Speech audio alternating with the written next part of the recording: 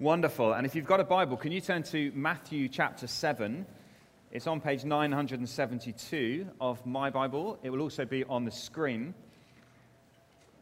And we're really coming in now to the end of Jesus' Sermon on the Mount. If this is your first time here, what a great week to come.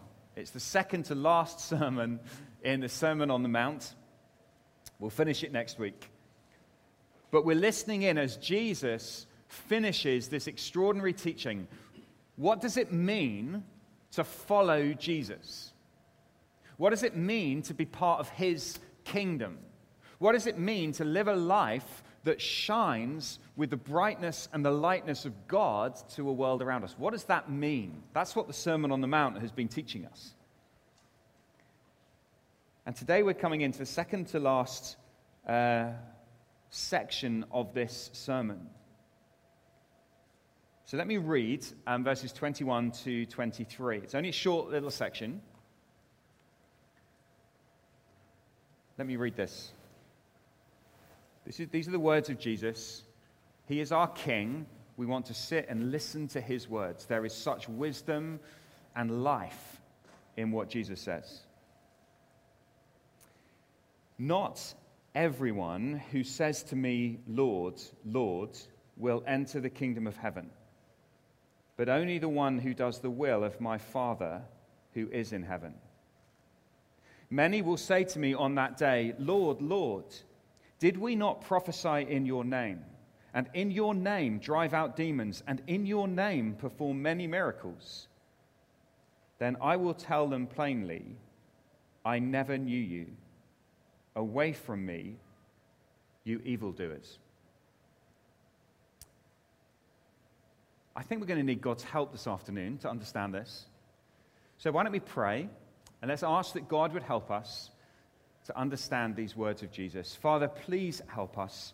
Lord, we really, really do believe that Jesus is your precious Son. We believe that he is the resurrection and the life. We believe that he is the King of this kingdom. We believe that he is the hope of this world. And therefore, these words are true, and they are good, and they are important for us. So please help us by your Spirit to know.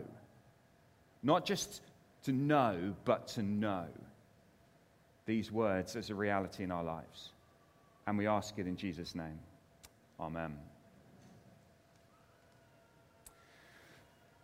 When I kind of start preparing a part of the Bible and thinking about how we're going to look at it together, I'll sometimes look at other churches and other preachers and see what other people have done and see what other people have said and read some books. And one sermon title for this passage caught my eye. This was the sermon title, The Most Terrifying Verses in the Bible. That was the sermon title. Caught my eye. I wonder if you can sympathize with that. I wonder if you can relate to that. I wonder, as those verses of Jesus were read, was anyone here sitting there going, oh, terrific, I'm so glad I came to church today. You see, the reality is that we hear those words and they sound terrifying. And every single one of us who follows Jesus, surely the thought goes through our minds, what if that's me? So what are we supposed to do with this? Okay, let me try and put some stuff in place, and then we're going to build up to really trying to understand the heart of what Jesus is saying. Here's the first thing I want you to know, just as a kind of introductory comment. I do not believe that Jesus is trying to terrify you. I do not believe these are the most terrifying verses in the Bible. I do not believe that Jesus' intention is that if you are one of his followers, that you should live your life in fear that you might not be genuine. I do not believe that's what Jesus is saying. And the reason that I do not believe that is because of what Jesus says elsewhere. You see, if this was all we had, then I agree this is terrifying. If this is all we've got, then this becomes a mechanism and a weapon to control people through fear. That is often how people control others, right? You can control someone's behavior through fear. This happens a lot. Politicians will do this. I want you to act in a certain way, so I will say terrifying things to you in order to control your behavior. Politicians do that. Bosses do that in the workplace. So you live under a constant threat of being sacked so that you will behave.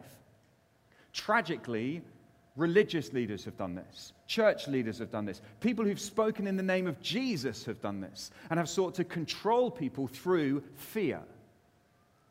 Jesus never does that. That is not what he's doing.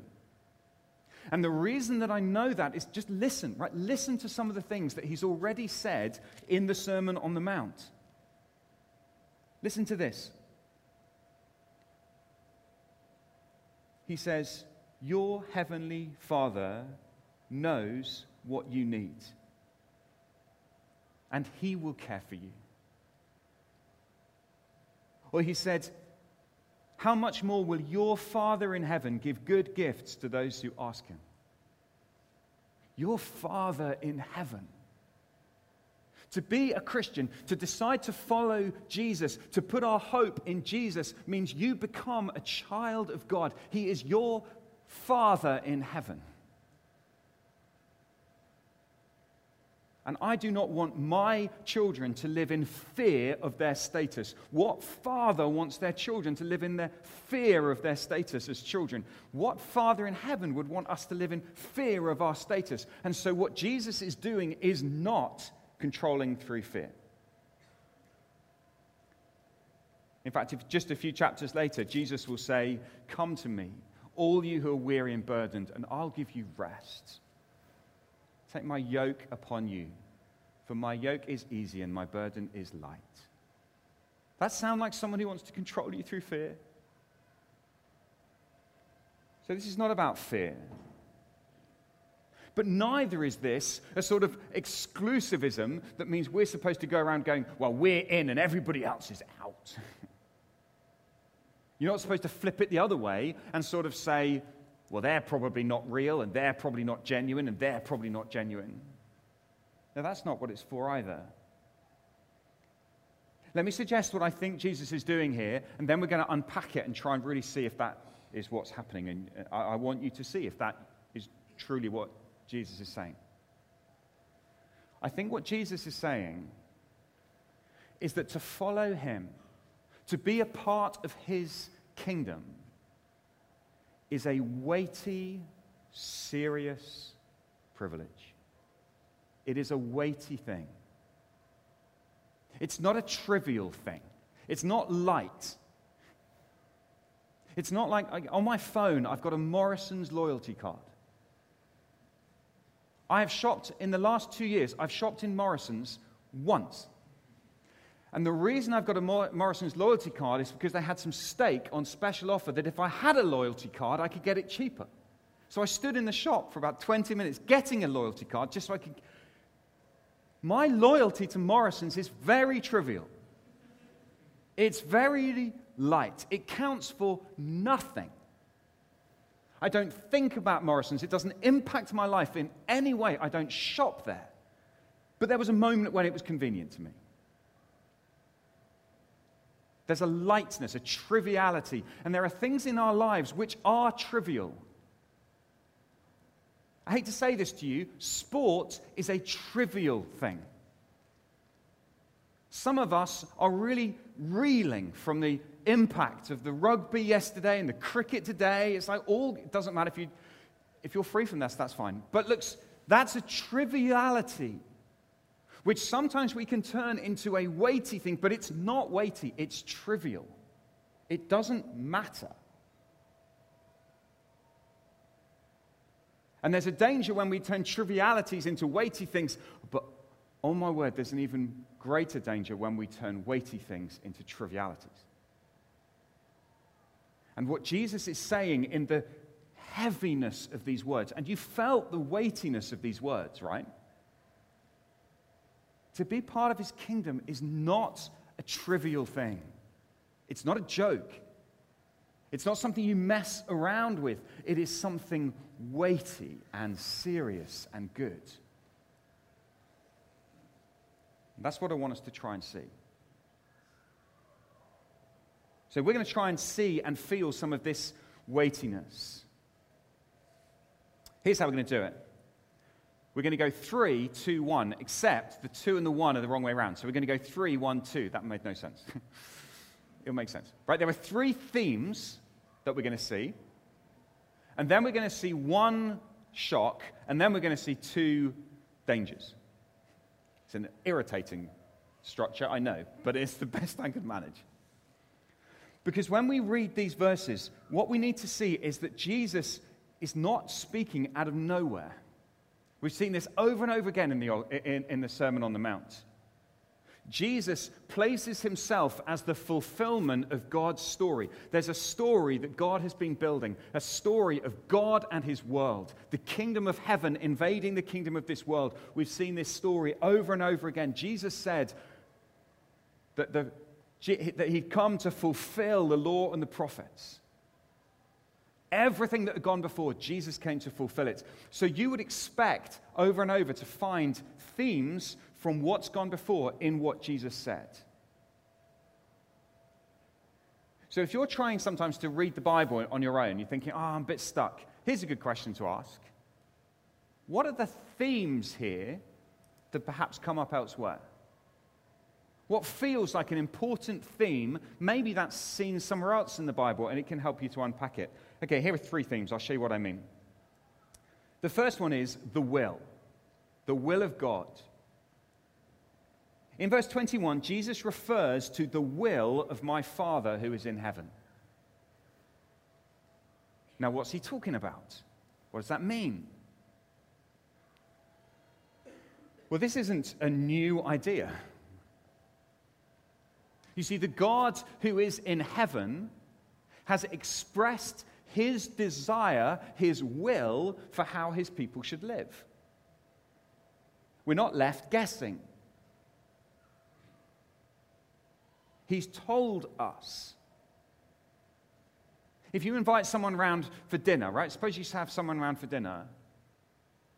You normally say beforehand, is there anything you don't like? Because the worst thing in the world is to serve, mussel paella, seafood paella, to someone like me. Because I go, that's not my will. I don't will that. I don't desire that. That's not what I want. But if I haven't told you that, then fair enough. How are you supposed to know? You was cooking me something nice. You didn't know. And when it comes to God, God has not left us guessing about what he wants. And so God, way back, before Jesus came into the world, God called a people to be his very own. His people, he saved them out of slavery. They were his. And now he said, let me tell you what I want. And he gave them the 10 Commandments. And they were so good. God, this is what I want. I want you to have no other gods before me. I want to be your God. I want to be number one in your heart. No other gods before me. I don't want you to make an image of me. I want you to worship me as I truly am, not some man-made image of me. I want you to honor my name. I want you, my precious people, to carry my name into the world. I don't want you to trash my name, but to honor my name. All that I am. This is what I want, people. I want you to have one day a week when you rest from your normal work and you worship me. This is what I want for you people. I want you to have family lives where children honor their parents, where there's order and respect and goodness. I don't want you to kill each other. I don't want you to break the marriage vow and commit adultery. I don't want you to steal each other's property. I don't want you to lie to each other. I don't want you to want what each other have got. I want you to love each other. Love me and love each other. That's what I want. That's what I want. And God has always told us what he wants us to do, how he wants us to live, his will.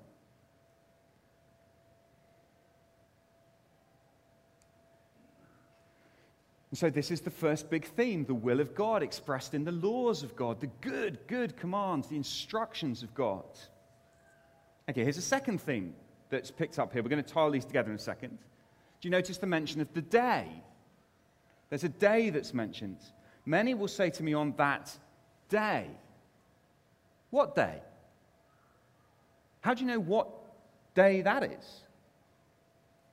Well, again, you say perhaps that's a theme that you get in the Bible. And oh, boy, it is. Over and over, God talks about a day, a day, a day.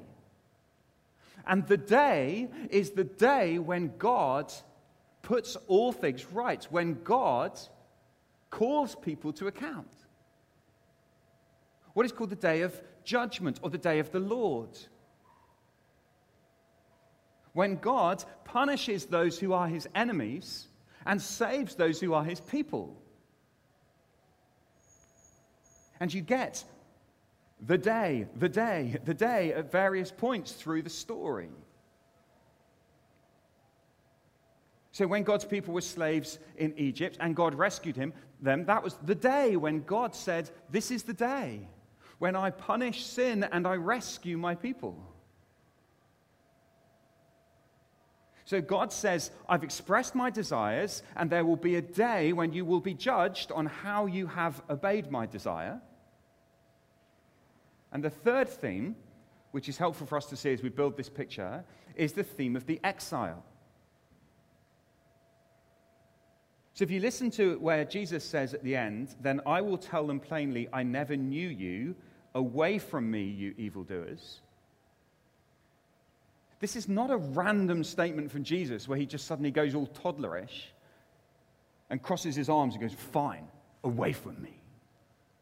This is absolutely the pattern that you see and the theme that you see over and over and again in the Bible. The theme of exile.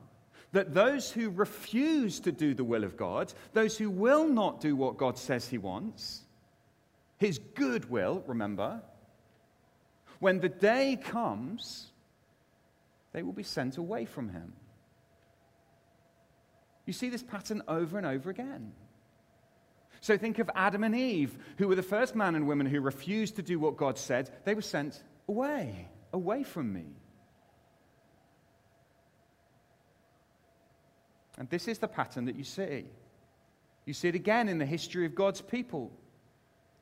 When they keep refusing to obey him, a day comes and God sends them into exile. So here are these three themes. Can you see these three themes swirling around? All of them are themes that Jesus is pulling on now as he comes to this end of his sermon. Because the reality is that the first chunk of the Bible, the story of God's people, has been a tragedy. God's people were entrusted with this great task to do his will, to carry his name, and to shine to the nations, and to be a blessing to the whole world. That was what they were for. And over again, they failed. And they did not love him. And instead of being a blessing to the nations, instead they failed him. So I want to show you now the one shock. We've seen the three themes. We're going to tie these together. Three themes, one shock. Here comes the shock. If we were listening to Jesus preach this, I think we'd have been very shocked. And the shock is this. Jesus says, it's me. It's me. So look again carefully what he says. Not everyone who says to me, Lord, Lord, will enter the kingdom of heaven, but only the one who does the will of my Father in heaven.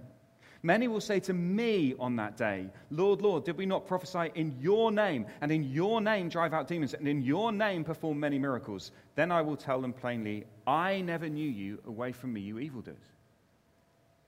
Wow. Jesus is placing himself as the moment, the key. Jesus says it's all about me and your response to me. That is supremely arrogant, unless it's true. How can Jesus claim this? Well, I'll tell you why. Because Jesus came to fulfill the law and the prophets, right? Jesus came to be the one the whole story was building up to. So Jesus came. Remember, God's people have failed. They were given this monumentally important task to be a blessing to the nations. They failed. Here comes Jesus. Jesus appears on the earth, and Jesus perfectly does the will of his Father. In every single moment of every single day, Jesus does what pleases his Father. Jesus obeys all of the 10 Commandments. Jesus obeys. Jesus does the will of God. It's so beautiful. He comes to fulfill it. He comes to be it. He comes to be this extraordinary, and not just the 10 Commandments, but to even beyond, to go bigger. So it's not just about murder, but about anger. It's not just about adultery, but it's about lust. And all of these things you see in Jesus as Jesus perfectly does the will of his Father in heaven. So here is Jesus, the perfect one. And yet then a day comes. A day of the Lord, a day of judgment. But a day of judgment that falls on Jesus. It's such a puzzling story. Because you've got disobedient God's people. Now you've got the obedient one. And the obedient one is going to experience the day of the Lord. And the whole of the story of Matthew is building up to this moment when Jesus is going to do what God's people in the Old Testament failed to do. Here is the obedient one, but now he is going to go to a cross and die. And at the cross, he is going to experience the judgment of God, or the exile. So at the cross, he is sent away from his Father. Because Jesus is the true people of God. He's the true Israel, the true Son of God, who came into this world to bring blessing to the whole world. And so Jesus does the will of God. He experiences the day of the Lord at the cross, and he is exiled. And he is exiled so that you could be welcomed in. He is exiled so that you can come to him and follow him, so that you can now be part of God's people, so that you can enter the kingdom of heaven. That's why he came.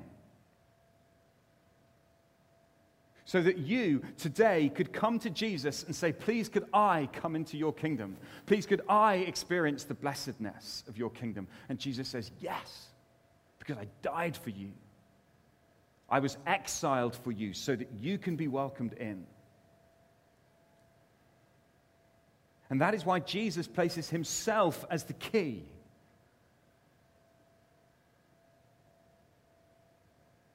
He is the central point. He is the king of the kingdom.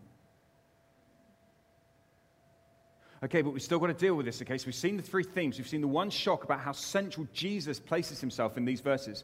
But now we just need to wrap this up with two dangers. And now we need to feel the weight of what it means to be part of this kingdom. Here is the first danger. And that is that we want, can we have it on the screen? That we want the privilege, but we don't want the responsibility. Okay? So have a look with me at verse 21 again. Not everyone who says to me, Lord, Lord, will enter the kingdom of heaven, but only the one who does the will of my Father who is in heaven. Here is the great tragedy of God's people in the Old Testament. God gave them this great law. He told them, this is how I want you to live. This is what pleases me. This is what makes me happy. This is what I want you to do. And they said, well, we want the privilege of being your people. We like being called God's people. That sounds good. But we don't really want the responsibility bit. We don't really want the responsibility of living out your will before the whole world. We don't really want that bit. And so God's people worshipped him. They enjoyed their privilege, but they didn't take the responsibility seriously. So they called on God, but they didn't bless the world. Here is one example of that. Just turn to Isaiah 58 if you've got it in front of you. We actually looked at this a few weeks ago when we talked about fasting, but I could show you this in lots and lots of places.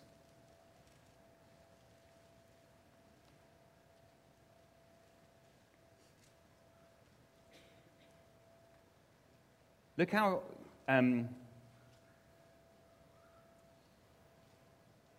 look at Isaiah 58 and verse 1. Listen to this. Shout it aloud. Do not hold back. Raise your voice like a trumpet. Declare to my people their rebellion and to the descendants of Jacob their sins. Right, here's their rebellion. You ready? For day after day they seek me out. They seem eager to know my ways. That doesn't sound bad. They seek God out. They seem eager to know his ways. That doesn't sound bad. They seem quite good. As if they were a nation that does what is right and has not forsaken the commands of its God. They ask me for just decisions and seem eager for God to come near to them. That sounds good. We want God to come near. We want your just decisions. Why have we fasted, they say? They're fasting. Why have we fasted, they say, and you have not seen it?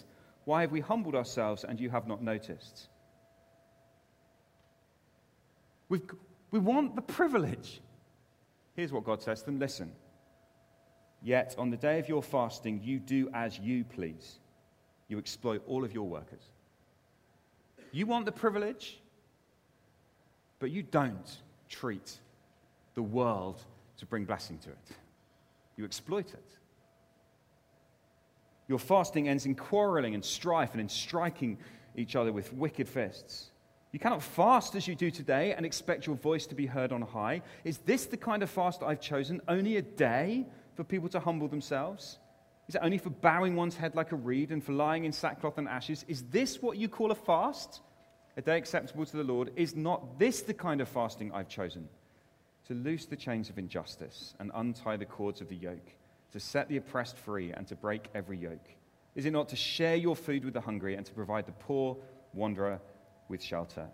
When you see the naked, to clothe them and not to turn away from your own flesh and blood? Do you see what God's saying to them? You want the privilege, you want the worship, you want me to come near to you, but you don't bless others. You're treating me like Morrisons.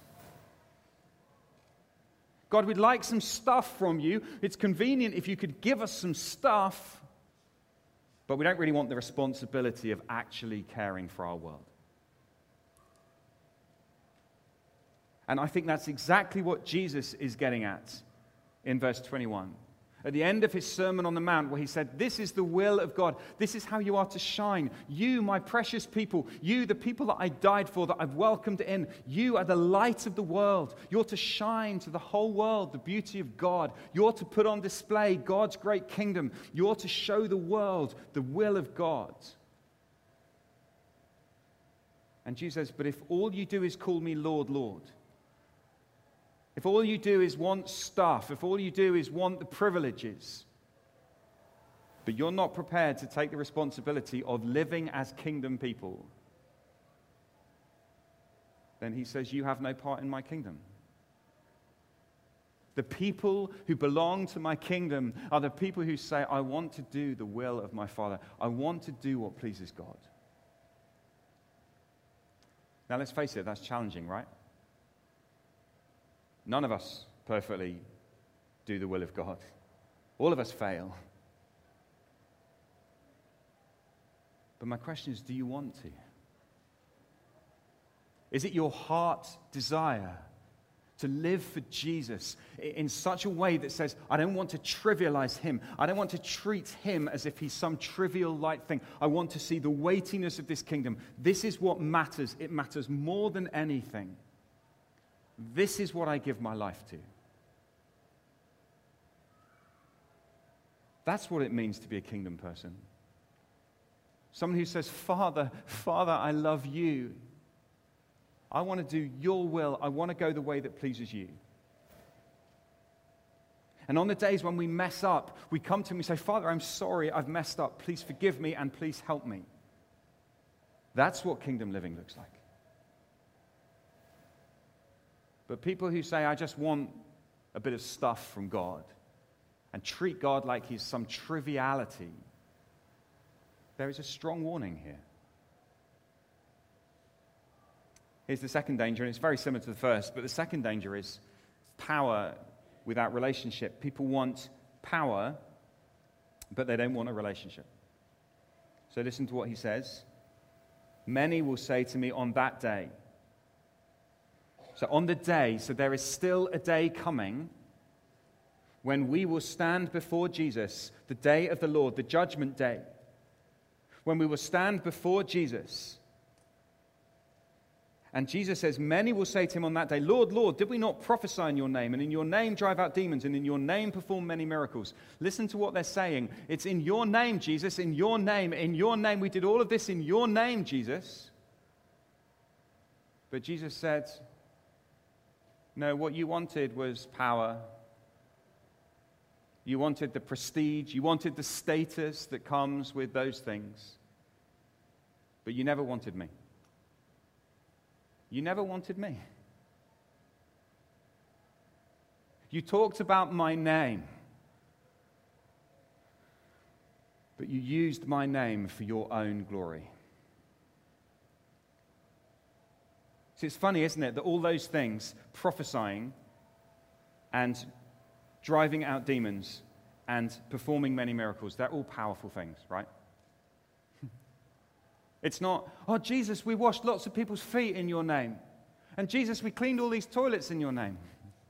No, these are people who are hungry for power. They want the status and the glory that comes with Jesus' name, but they don't want him.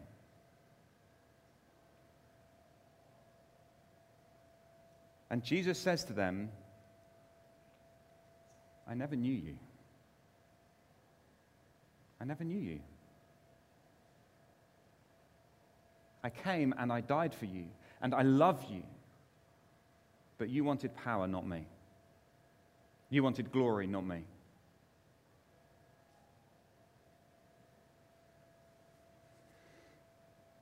And then come those terrifying words.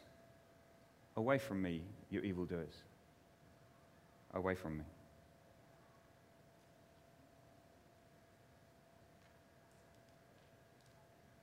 This is weighty. The kingdom of Jesus is a serious thing. The kingdom of Jesus is not a game that we play in order to gain a status for ourselves.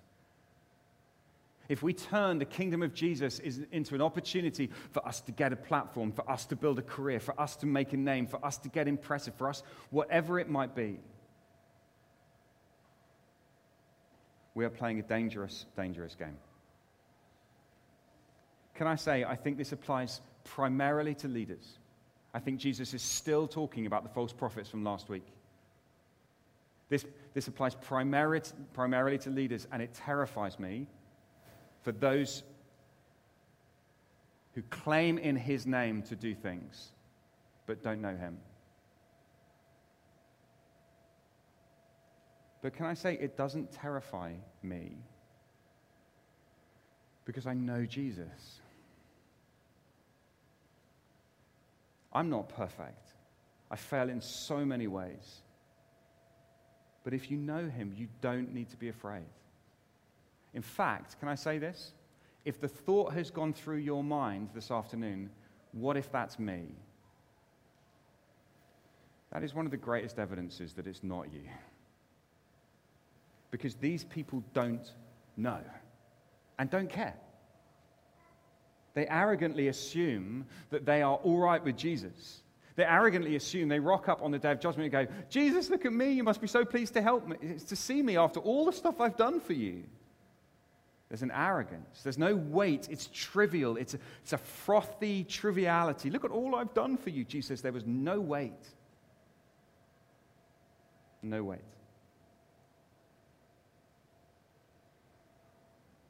And so here is Jesus calling us as his kingdom people to say this is serious, but it's a privilege you've been given.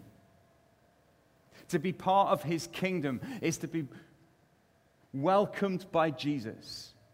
He died for you. Of course you failed. We've all failed. But Jesus died for you so you could be welcomed in. And now he says to you, I want you to live my kingdom. I want you to do the will of my Father. I want you to live radically other-centered lives. I want you to do radical things. I want you to do justice. I want you to love the poor. I want you to go to the weakest. I want you to care for the downtrodden. I want you to tell the world that the light of the world has come. I want you to tell the world about my kingdom. I want you to be my kingdom in the world. I want you to advance my kingdom in the world. I want the world to see that Jesus is good because of us, his people.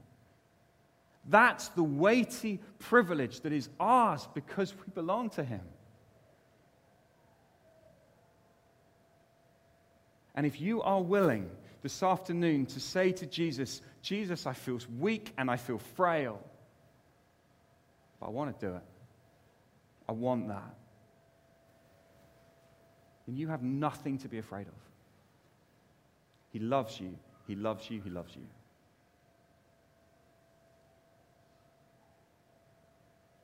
So if you feel anything in your heart that's saying, Jesus, I want you, I want to go your way, be encouraged this afternoon. But for those of us who are perhaps complacent, for those of us who want the privileges but don't really want the responsibility, for those of us who even perhaps are pursuing stuff for our own glory, for our own name, claiming to do it in his name, I think this warning is very important. This has really caused me to search my heart this week, to confess my sin, to say, Jesus, I'm sorry. Please let it be about you. Let it all be about you. Jesus says these words because he loves us. He says these words because his kingdom is serious. And to follow him is the greatest joy in all the world. We're going to respond together. And I want to give us some space just to kind of think over this.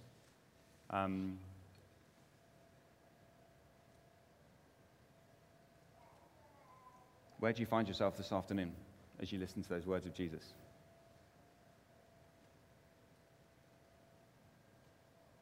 I hope you're not terrified.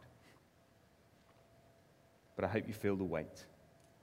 And that these words drive us back again to Jesus. To say, Jesus, I want you. I want you. Why don't I lead us in prayer, and then we're going to sing, and we're going to share communion together, which is the most appropriate way to respond to this.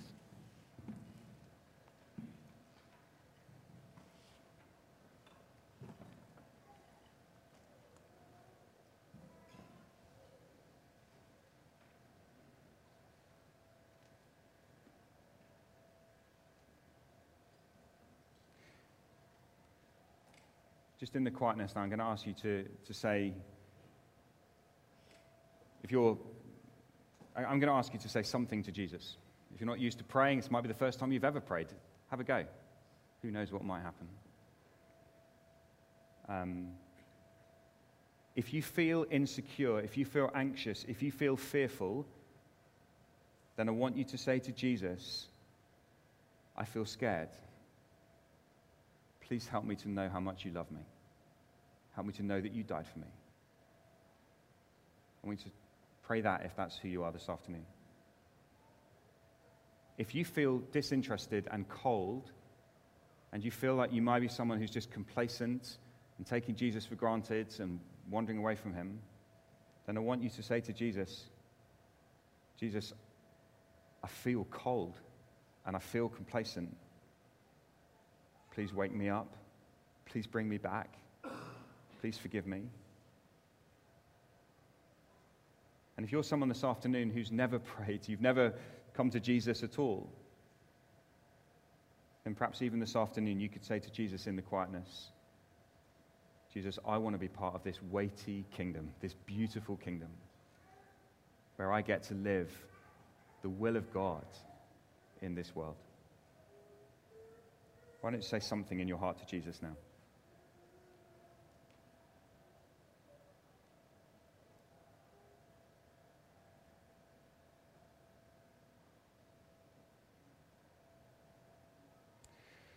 Heavenly Father, we thank you this afternoon that at the center of this passage stands Jesus, our beautiful, beautiful Jesus.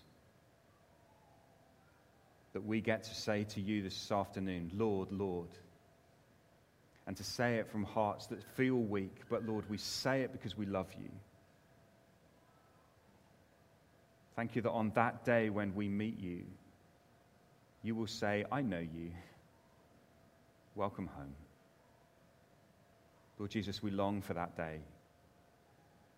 We long for the day when we will see you and know you face to face. In Jesus' name, amen.